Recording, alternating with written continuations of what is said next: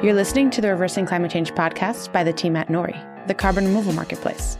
This is a show about the innovators and entrepreneurs developing solutions to climate change. Hello and welcome to the Reversing Climate Change podcast with Nori. I'm Ross Kenyon. I'm the creative editor at Nori. Today I have with me Scott Carney, investigative journalist and anthropologist, as well as the author of the New York Times bestseller, What Doesn't Kill Us. Hey, Scott. Hey there. How you doing? Good. Thanks for being here. And I also have Dr. Jason Miklian, senior researcher at the Center for Development and Environment at the University of Oslo. Hi, Jason. Hi. Thanks so much for having us. It's my pleasure. I wanted to do more episodes on geopolitics and climate change. So I was really happy to have this book land in my lap. You are the co-authors of The Vortex, a true story of history's deadliest storm, an unspeakable war and liberation.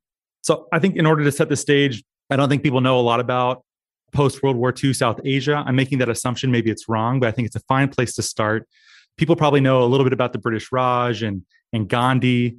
If you're a little farther east, maybe they've seen Bridge on the River Kwai or they've read Burmese Days or something like that. But I don't think partition and everything after that is very well known. I think the only things that I really know about it is I read Khushwant Singh's Train to Pakistan some years ago. Beyond that, I know basically what's contained in this book and nothing else. So I'm going to make that assumption for our audience, and maybe you could set the stage a little bit for us, what the world looks like in this region after World War II. Man, I do think that the world would be a better place if everyone had read Khushwant Singh's works in general. So that's great.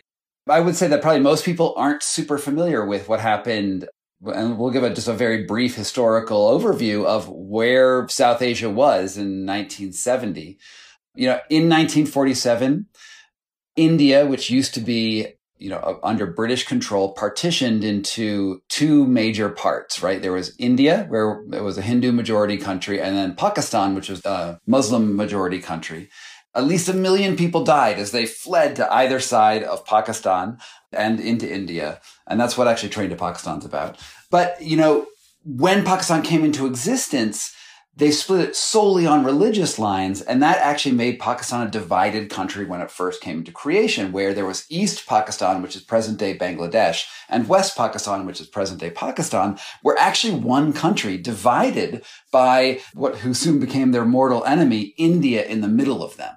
And Pakistan more or less treated the Bengali-speaking East Pakistan as a colonial fiefdom, much like the British used to treat India. And they were just hijacking resources out of there for close to 20 years before this book begins. So that's sort of the geopolitical landscape of what that looked like. I think there's also, maybe we can introduce this later, but the Cold War dynamics of this are massively influential for how this all plays out. Why was it chosen to partition like this? Pakistan has Punjabis, has Baluchis, has Pashtus. It has, many, many ethnic groups inside of it, but they're generally Islamic in general. So then the decision was made just on religious lines to lump the Muslims of Bangladesh and Pakistan together for governance reasons? Yes, exactly.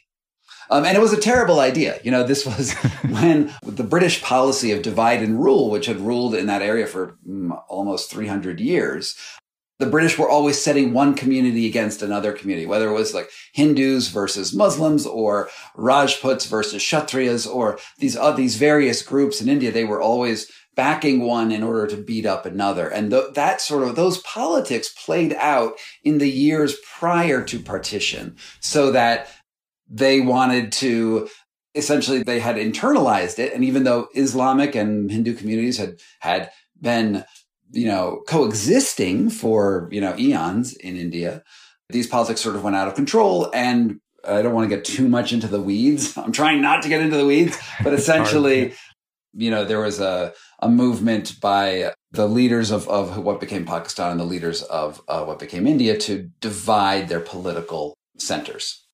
Jason, do you have any context you'd like to add before we just start at the beginning of the book? Yeah, and I think that what we've talked about so far is just we don't talk about it too much in the book, actually, because of the exact reasons that Scott mentions. This is a really big and a really complicated issue. And it was driven by the fact that the British were actually trying to reduce violence.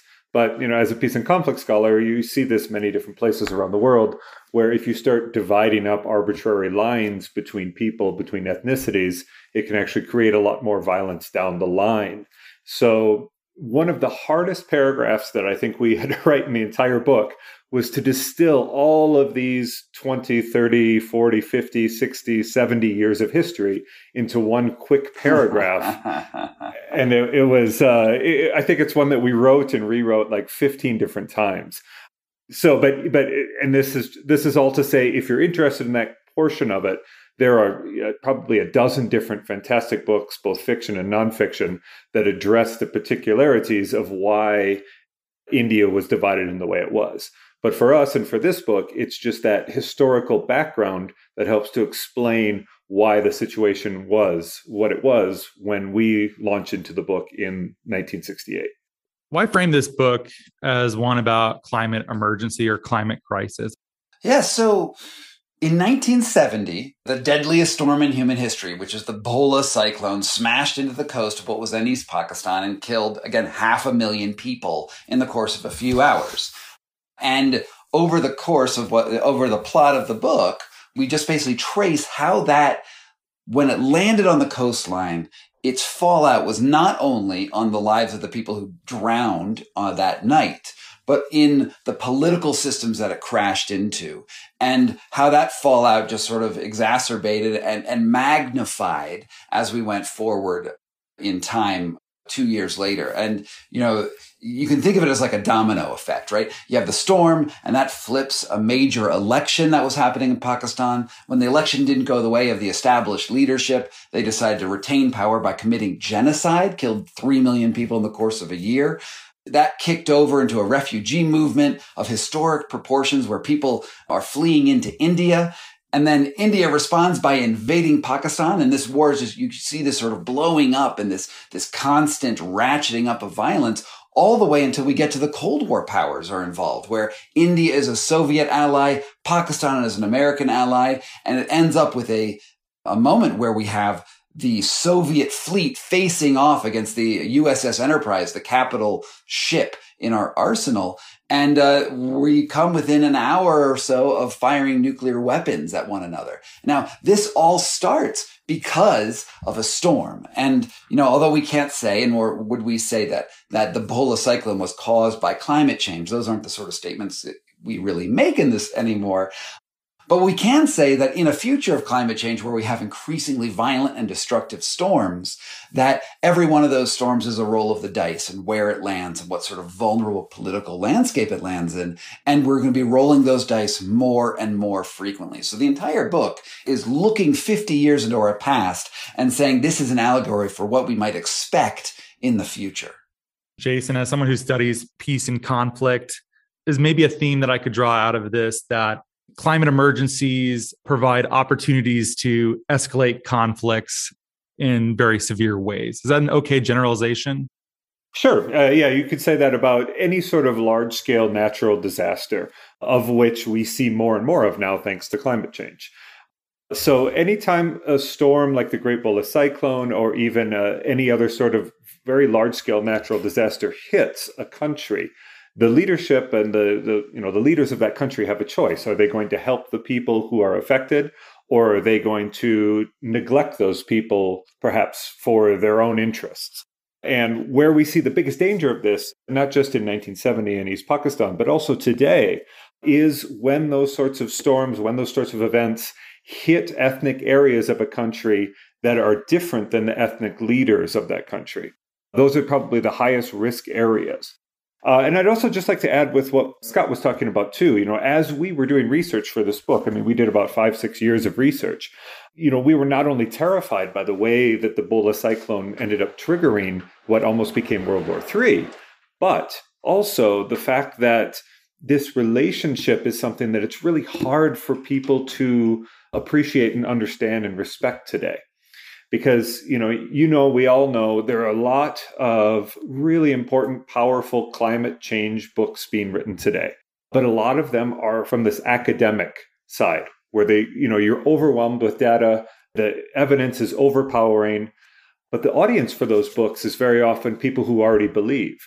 And what we wanted to do was go beyond people who read David Wallace Wells, go beyond people who read Michael Mann, and reach those people maybe who aren't as interested or who don't really understand or care about wanting to pick up a big, thick climate change book. So this book was written in the form of a nonfiction action thriller to help people understand what these relationships are through people that actually felt them. But it's still a big, thick climate change book, to be honest. It's 500 pages, so let's just be a little bit of a tone. Yeah, there's an audiobook version of it too, if you'd like that instead. Yeah, writing this as a creative nonfiction exercise, assuming that's the appropriate genre taxonomy to apply to this, seems like this is kind of made for cinema too. Have you been interested in trying to sell those rights? From your lips to Riz Ahmed's ears, yes. We are absolutely out here trying to turn this into a movie because, it was what Jason was sort of alluding to. That one of the problems with climate change and this narrative that we keep on pushing about it is that we have intense anxiety about something that's very difficult to do anything about outside of like governmental large institution things. And it just feels so hard to do anything. And one of the beauties of the Vortex and working on this project is that you see the effects of this storm and people have to take action right now. And, the person who survives the cyclone has obvious things that they need to do. And I think that the era of climate change that we live in, it's mostly about anxiety. Right? It's mostly about looking at what's about to happen. And I'm sure it's coming, right? It's going to be here in no time, but it doesn't feel like what you need to do is obvious. Now, if you're actually surviving a storm, the effects are so obvious. Look, I climbed up the tree and now I have to go give food to the people in my island who are surviving while 90% of the island dies. We have to go fight in the revolution. And I believe, and I have this hope that once climate change kicks over into the next step, we're going to be out of the age of anxiety and we're going to be into the age of critical and immediate action. And I don't really see a way out of that. Jason, I think, is a little bit more optimistic than I am. But I am, for instance, a big proponent of the Thwaites Glacier, the Doomsday Glacier. And I really think that when that thing drops and you see Miami disappear, people are like, oh, climate change is obvious. And like this plays out in my life. This plays out in other people's lives. And then the actions you need to take are going to be real and impactful and immediate. I think this is a powerful story and a good case study to point to.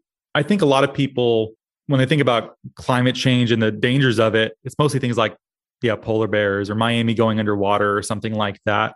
When really you see it as the catalyst for ethnic cleansing, for intergroup dynamics that are truly scary, war, refugee crises, populist backlashes against refugees, stuff. That's really what I'm scared of. Am I correct to be scared of that principally? Yeah, I think that's a really important component to this too. So are you right to be scared about it? Yes, absolutely. This is very much underrepresented in what we talk about when we talk about the danger of climate change today. And I think that one of the really important things we bring out in the book is that it doesn't matter necessarily where the original climate event happens. In 1969, East Pakistan was not on anyone's geostrategic radar. Neither the United States nor the Soviet Union cared really much at all about it beyond caring about every little part of the world as part of either the domino theory or whatever theory you want. But what happened is, as Scott mentioned, when larger and larger powers got drawn into the conflict, it became a global configuration. So the question is, does a storm in Mozambique today have the same sort of potential? And we would argue that it does, because it's, when these sorts of storms not only hit places that have, as you mentioned, like low socioeconomic development, low state capability, they're also hitting in different places. So Bangladesh, for example, is one of the world's most prepared countries in the world for cyclones now. They've spent 50 years preparing and becoming more resilient to them. But if a cyclone were to hit Yemen tomorrow, they wouldn't be at all prepared in the same way. So that sort of very complicated relationship between a storm hitting and the potential for conflict is something that has been deeply studied in peace and conflict studies over the last 10 years. And that's it's something that there's no causal chain, which makes it much even harder to get into the media because you can't say this storm caused that conflict. But you can say these sorts of storms in these sorts of places cause these sorts of conflicts. It might be too much to introduce, given that it's the bulk of the book or nearly so. But how does this play out geopolitically with the Cold War and Soviet Union and the US taking sides and all of the political machinations that are happening? And I realize that's probably an impossible question, but give us a taste. So India is a Soviet ally, and Pakistan is a U.S. ally. And not only is Pakistan just an ally, Yahya Khan, who is this genocidal maniac president, is actually Nixon's probably best friend in the world. And it has been, so right before the cyclone hits, he's had a meeting with Nixon where Nixon assigns him this special project. He says, you want to be a global player. I have this mission for you. I want to open up trade relations with China. And because of a series of events that we won't get into, Yahya Khan was the only person on earth who was friends with Mao and friends with Nixon. So he was the perfect intermediary between these two men. And, since the Cultural Revolution, Mao had been sort of shut off from trade relations and diplomatic relations with Americans. So what Yahya's doing pretty much through this entire book is in addition to the horror show with his disaster response and flipping over elections and genocide and that sort of thing, he's also ferrying notes back and forth to Mao and Nixon going back. He even smuggles Kissinger into China for the first official diplomatic meeting in like 50 years.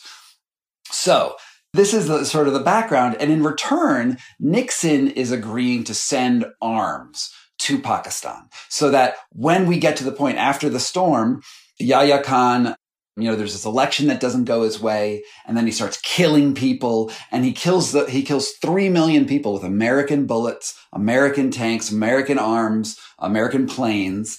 And the American embassy, who's witnessing this, who's actually, the people in that consulate are actually, their hearts are in the right place. They're sending out all these telegrams to the world being like, oh my God, there's a genocide going on. And Nixon squashes that. Kissinger squashes it and stops these notes from getting out into the world so that actually the genocide sort of happens below the international radar.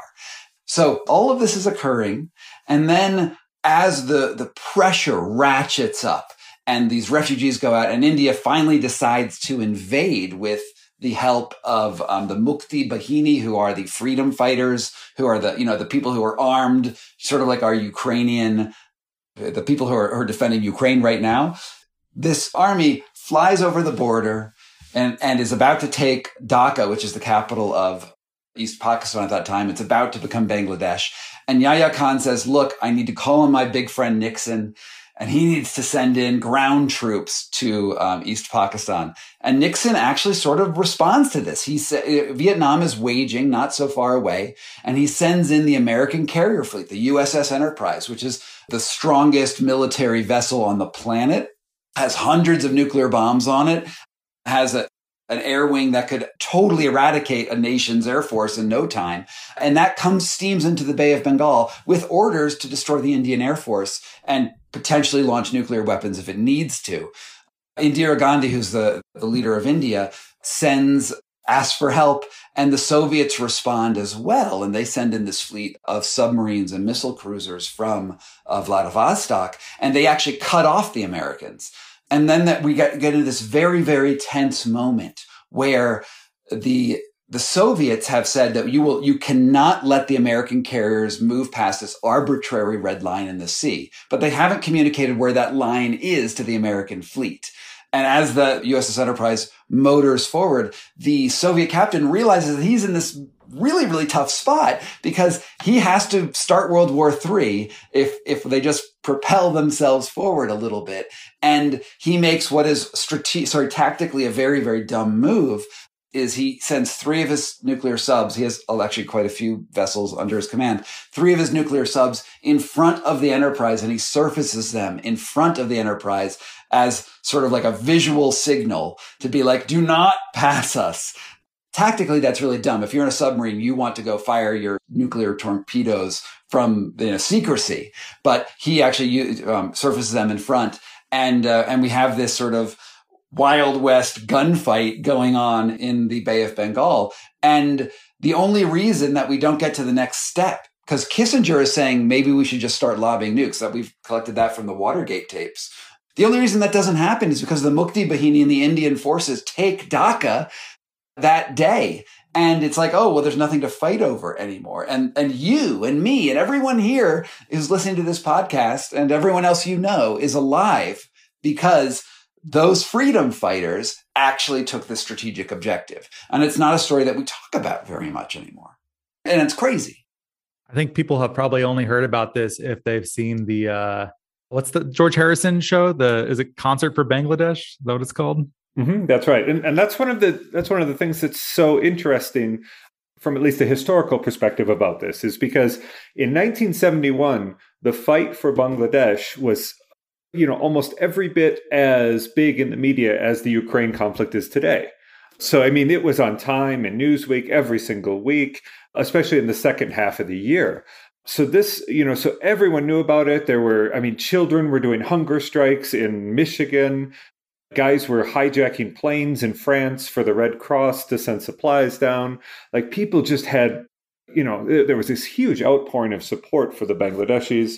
Yeah, you mentioned George Harrison and Ringo Starr. The Beatles, they put the world's first humanitarian aid concert on.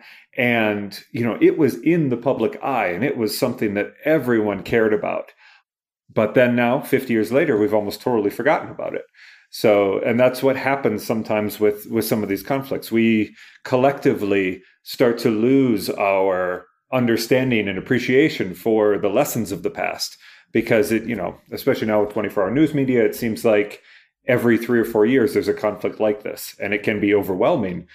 But it's still so important to look into the past if we want to understand the links between conflict, what causes it, and what it can become.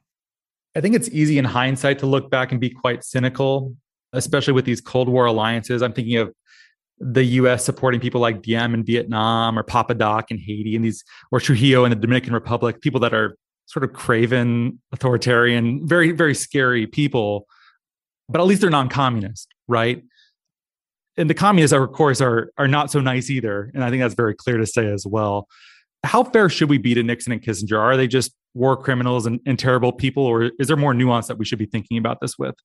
One of the interesting things about, the book, of course, but also Nixon and Kissinger in general, is they have thousands of hours of recorded tapes that Nixon recorded himself. So, we don't have to make a judgment about, their role in history. They tell us themselves in these tapes what sorts of massacres they want to do, what they feel about certain ethnicities and people, and the way in which they see the world and the way in which they act gives much stronger evidence to that question that you ask than anything Scott or I could say as far as our perceptions. I mean, you only have to look at the actions that they did during that time in office to be able to make that assessment. Yeah, genocidal maniacs with no redemptive qualities. Let's just be clear. Okay. Yeah, I guess I caught some whiffs of that reading the book. That's how you thought. Yeah. You may be able to detect the slight differences between the academic and the journalist between the two of us here. Yeah, much more measured. Investigative journalists, you guys are known to have axes ready to grind, right? No, I know. I think like Jason said, there's data that proves it. I mean, when you're willfully aiding and abetting a genocide and it's happening, and because of your actions, 3 million people die, I don't think we need to mince words and be more nuanced. I think we just need to say this is genocide and Nixon helped perpetrate it. Like, I don't find that a problematic statement whatsoever. Yeah, you're not interested in rehabilitating his reputation. I am not. That's not a research project of yours? Yeah. Okay.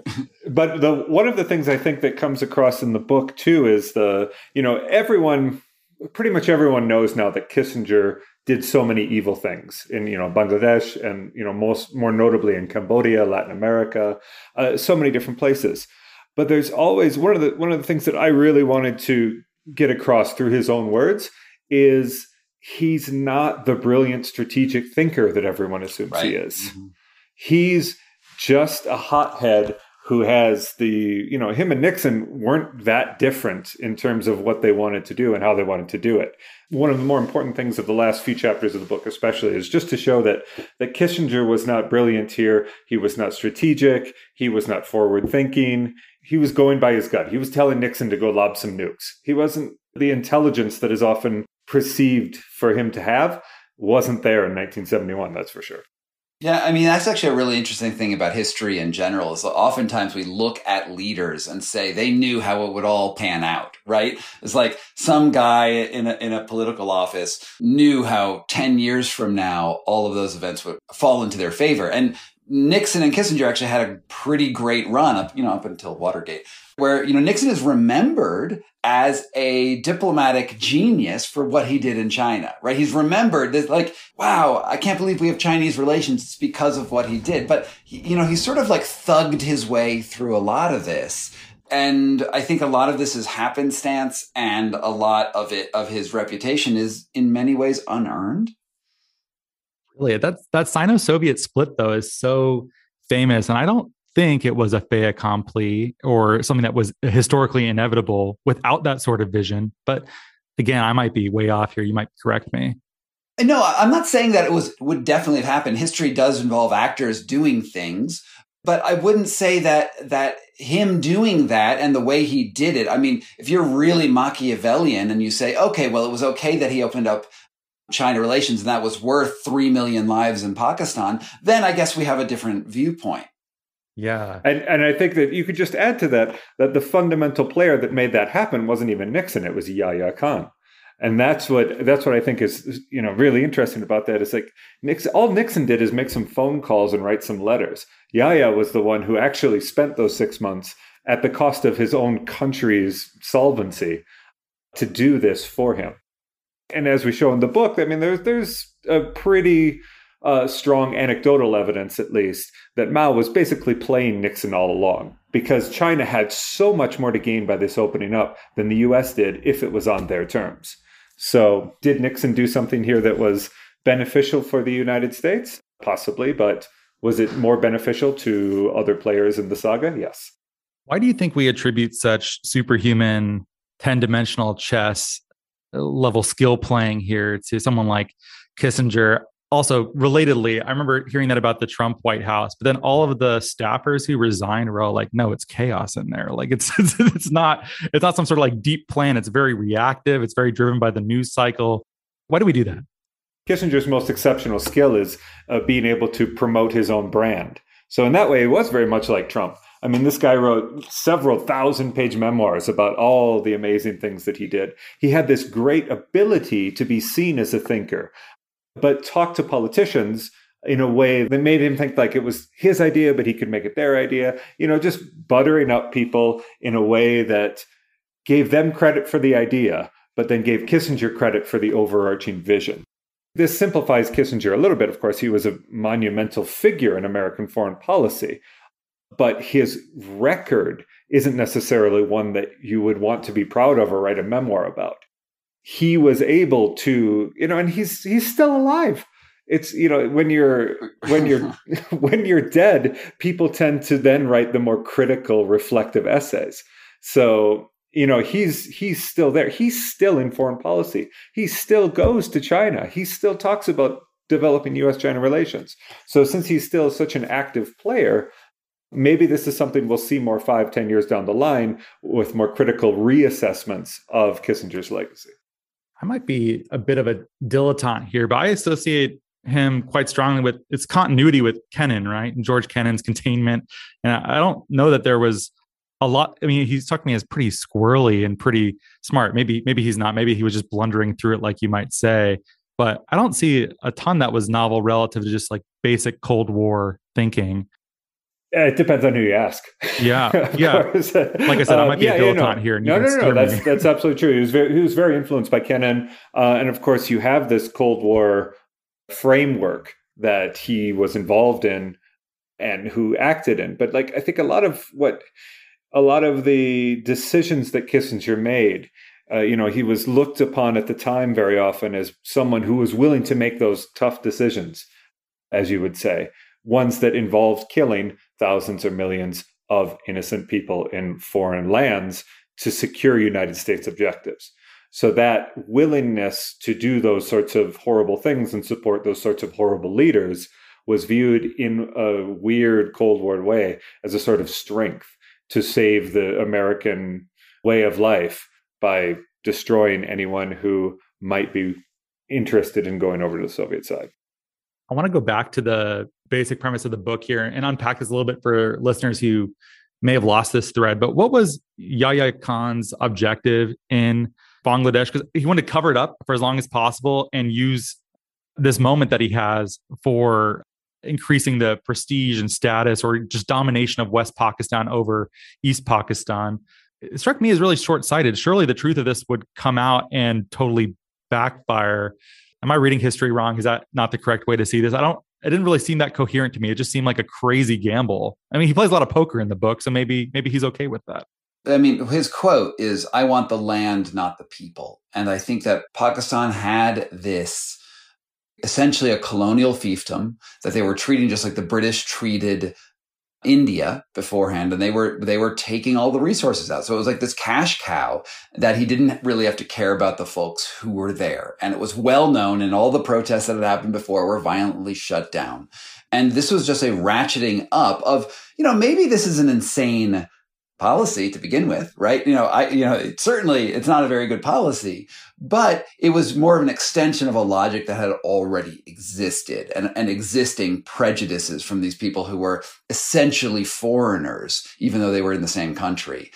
But they were essentially foreigners operating the military industrial complex of Bangladesh. And you said that, was there a way he could have gotten away with this? Well, maybe, right? I mean, there are a lot of genocides that happen where those parties still sort of stay in power after they succeed in quelling resistance. So, I mean, and how many people are really talking about the Bangladesh genocide anymore? I mean, 3 million people died, right? That's half a Nazi Holocaust, right? That's a really, really bad thing to have happened. And yet, you don't get those memorials all through DC. You don't really have this talked about. Like, it's something that is just sort of like forgotten by history. So maybe there was a way that it could have worked. I'm glad that it didn't. I'm glad that India was able to, and the freedom fighters were able to win. If Indira Gandhi had not invaded, this may have been just the massacre in East Pakistan. I mean, you probably also haven't heard about the massacres in Baluchistan, which is actually in what we think of as Pakistan now, where hundreds of thousands of Baluchis were killed. And again, we don't remember this. Jason, I'm wondering if you have any lessons we can draw about statecraft and design and capacity that might minimize future incidents like this in light of climate change that will soon be upon us in more and increasingly dangerous ways. Yeah, and apologies to your listeners. We started with climate change, and now we've gone all the way over into 1970s geopolitics. It's all connected. It's my show, and I want to know about it, so it's fun. Great. We'll take a few more left turns and then get back on the right road. No, I think that, getting back to what we were talking about earlier, I think that one of the most important lessons that we have right now is something that there was a recent academic article by Tobias Eide, which I think summarizes this really succinctly. It was a 40-year study of climate and conflict. And it said that in the sorts of places like we talk about in the book here, like anywhere that has large populations and political exclusion of ethnic groups and perhaps underdevelopment, almost 1/3 of the conflicts and wars that have started in those places over the last 40 years were preceded by a climate disaster within 7 days. So this is a huge and super important trigger that we are not reflecting upon at all right now. And it's so important not only to recognize how quickly conflict can start after these events, but the role of local political leaders in either sparking that conflict or quelling it. I mean, we also have, thankfully, that is still 2/3 of the data set says that did not happen. And very often that's because political leaders make the choice to help people that are suffering who maybe aren't in their ethnic group. If you think about it, like in the United States, imagine, if a hurricane hit Texas right now, there's no question that the Biden administration would help Republican-held areas. But, that was a big question during the Trump administration. Like, would he use the power of the office in order to punish his political opponents in a time of crisis? Thankfully, we didn't have that sort of big example, and America's institutions. Well, we sort of did when he pulled wildfire funding out of California. In a way, but not to that scale, and not in a way that would trigger conflict between groups in America. So our institutions are stronger, but that doesn't mean that they are completely immune. And if we keep putting stresses, even in a place like the United States, it can be a trigger for conflict. So that's the most important contemporary lesson, I would say, is to recognize this relationship and to recognize that helping those who are of a different ethnic or political group than your own during these times can make the difference between an event that can bring people together and one that tears society apart. Is there anything that can be done by a listener ahead of time on that, besides just talking with people who may not see eye to eye with you on everything, trying to have trans group, I don't know, solidarity or at least just affinity? Is there more to it than that?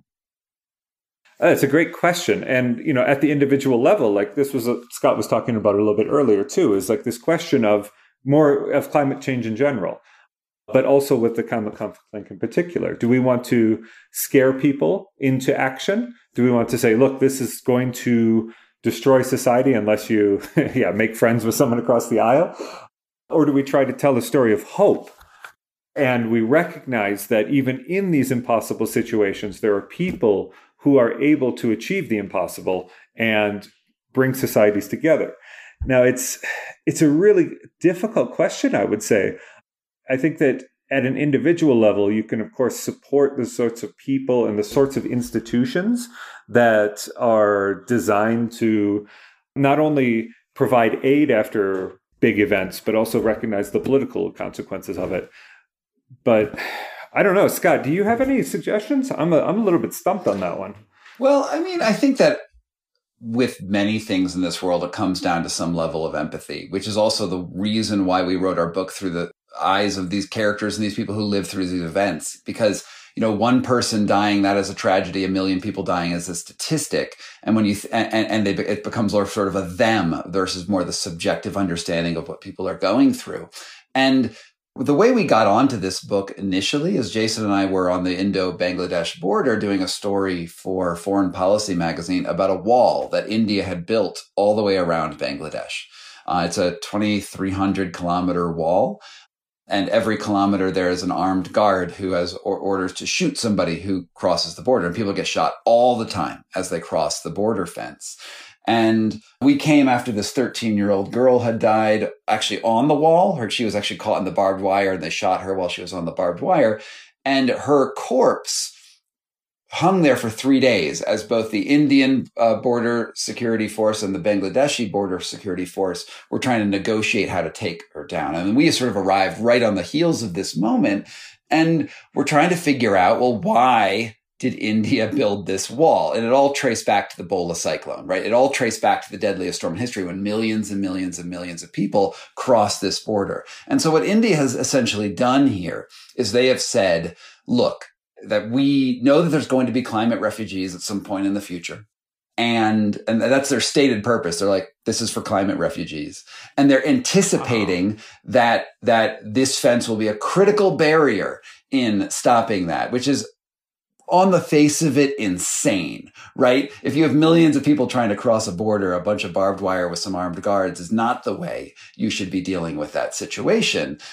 And I think that to some degree, we need to start looking at other humans as people instead of just objects of damage to our own society. And how we solve that, I don't know. Maybe we all sit around a campfire and sing Kumbaya. I mean, that's a possibility. But we can start by just telling their stories. And that's really what I am as a storyteller, is we need to get into people's lives and you need to have some level of empathy.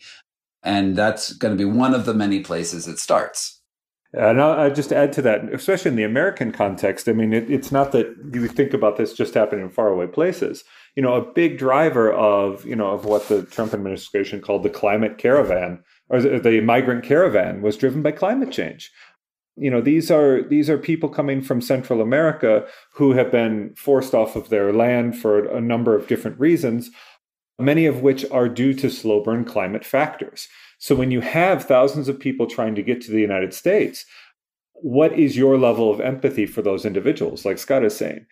And this is something that very much transcends political lines, because there is a relatively strong anti-immigration belief by many people in the United States today. So what is your opinion of those people? And have you thought about why they are at the US-Mexico border now? And what can we do to help those people, both increasing immigration, for example, or also providing more support and aid to the countries that they're coming from to help them adapt and be more resilient to climate change so they don't have to move in the first place? What should bring the humanity more together than climate change, right? I mean, at some point when we talk about the most disastrous outcomes that climate change could wreak on us, whether it is through warfare or even just we hit 5C in like 150 years, which is still a possibility, right? You know, at that point, what do your borders mean, right? What does it mean that you have a nice little retreat in New Zealand? What does any of that matter? And I think that we need to get a little bit beyond at some point our own selfish, internal looking, short focus mindset and get a little bit outside of ourselves and realize that we are all in this together. Yeah, I thought you said you didn't want to get by the campfire and sing Kumbaya, Scott. Yeah, I don't really like the campfire idea, but I do want to say that look what happens in Ukraine right now. Okay, in Ukraine, we have a pretty clear aggressor here, Russia, right? But in this moment of crisis, a lot of the world, which was very fractured beforehand, the NATO alliance was getting frayed. Both sides of America like a year ago was terrible, and now we have this sort of hinting that we realize that there are bad things that can happen, and that if we work together, we can do something about it. And there's a great deal of hope right now. It's too bad that this has to happen only through war. But climate change is essentially also a war. It's also, the stakes really are death and destruction. It causes wars. It will create immense human fallout. And I hope that the acute events as they occur, such as the Thwaites Glacier or whatever else, I think that these things can provide, the impetus that we need to get together and do things, whatever those things might end up being. It doesn't need to be kumbaya. It can just be also self-interest. I'm fine with that. Are either of you willing to speculate about how climate crisis might play out between the countries named in this book, Bangladesh, Pakistan, India, China? How might an incident in one of these countries affect the others? Are these relationships bad? I imagine Pakistan and Bangladesh probably still are not super close. I know Pakistan and India are famously if nuclear war breaks out, there's like a 1 in 3 chance it starts there. I don't know. Speculate wildly for us. Oh, I mean, it's pretty obvious that climate conflicts are enormous there right now, right? I mean, one of the reasons that India and Bangladesh became enemies again only a few years after the liberation war where Bangladesh got its freedom was over water rights coming down from the Himalayas. China has a border conflict with India as well. I mean, we could absolutely see any number of climate-driven horror shows. I mean, there is no aquifer under the state of Rajasthan anymore. Rajasthan is where the cities of Jaipur and to some degree Delhi is sort of like right next to it. We are in major, major climate crisis. Salinization is coming up throughout the Ganges River Delta, where, freshwater resources are in trouble. Yeah, we're going to see stuff. But I will say, here's the note of hope, is that when we asked the sort of one of the top climate change ministers in Bangladesh, essentially, your country's in a lot of trouble, right? Even if you figured out the storm stuff, you've got the rising tide stuff, which is messing up people, and everyone is now crowding into Dhaka, which is the fastest growing city on earth right now. What are you going to do? And his response I really liked, which was, we're going to adapt. Of course we're going to adapt. We're not going to give up, throw our hands into the air and die. We're going to figure this out. And I know that there's a lot of people in this climate change space who hate the word adaptation, right? They hate the idea that we have to adapt. No, instead we just suck carbon out of the air and fix it like utopia next week. That's not going to happen. This is going to be a measured and slow thing, and humans have to adapt. And you have to adapt by being empathetic with other humans and realizing that these movements of people and changes in economies are going to affect us all. And when you say it will affect us all, that means you have to change, which means you also have to adapt. And I would just add to that, as Scott was alluding to, this isn't a question for rampant speculation for 10 years from now or 20 years from now in South Asia. This is happening right now. This is a question of right now. There are massive heat waves all over the Indian subcontinent right now. Millions of people are migrating from the delta of Bangladesh to the capital because they can no longer grow crops right now. So all of this is happening and causing societal stress in this exact moment as we are having this podcast. So it's not something where we can think about, what sort of thing might happen in the future that can cause conflict. These sorts of conflict actions, both between countries, but also more importantly within them, those triggers are being set and they are going off right as we speak. So it's so essential to not only recognize the relationship between, for example, heat waves and conflict, or desalinization or salinization and conflict, but also recognize, as Scott said, that the adaptation component has to be done immediately. It's not something you can build in over a decade. I found it very plausible in Kim Stanley Robinson's Ministry for the Future that, once there's a heat wave, and I believe it's in northern India, it goes beyond the dew point, people start dying. It's not going to be a surprise when someone roguely starts doing solar radiation management or other adaptation things that are a bit spookier than watching out for rising tides and better cooling systems. Once that stuff starts happening and the geopolitics of all of that, I find that pretty believable and frankly pretty terrifying. 100%. I mean, we're all on this ride together. We'll see how it goes. Wow. We forced a little optimism there at the end. Well, we can start wrapping it up here. Is there anything that we didn't cover that you'd like to, or you feel pretty happy with it, both of you? No, I feel like this is great. I'd love you guys to check out the book. It's called The Vortex. We also have a YouTube channel. It's on mine. It's SG Carney. And we've got some related videos and content on this and, mailing lists, all of the things that people generally have. We'd love you to check it out and appreciate your time. Anything from you, Jason? I'll just copy everything Scott said and say thank you so much for having us on. And we really appreciate the chance to talk about the book and also about this very tricky and difficult climate conflict relationship, because it's something that I think perhaps many of your listeners especially maybe want to try to contextualize and understand and even do something about. And that's really what we're all here for in the end. Well, it's my pleasure. The book is called The Vortex, A True Story of History's Deadliest Storm and Unspeakable War and Liberation. Definitely recommend it. I wish more stories like this were being told. I feel like many of the stories do not take this sort of human, societal, intergroup conflict lens. I think it's really important. It's a great book. There's also a great audiobook version of it too. Thanks so much for listening. Share this podcast with a friend and have a lovely day.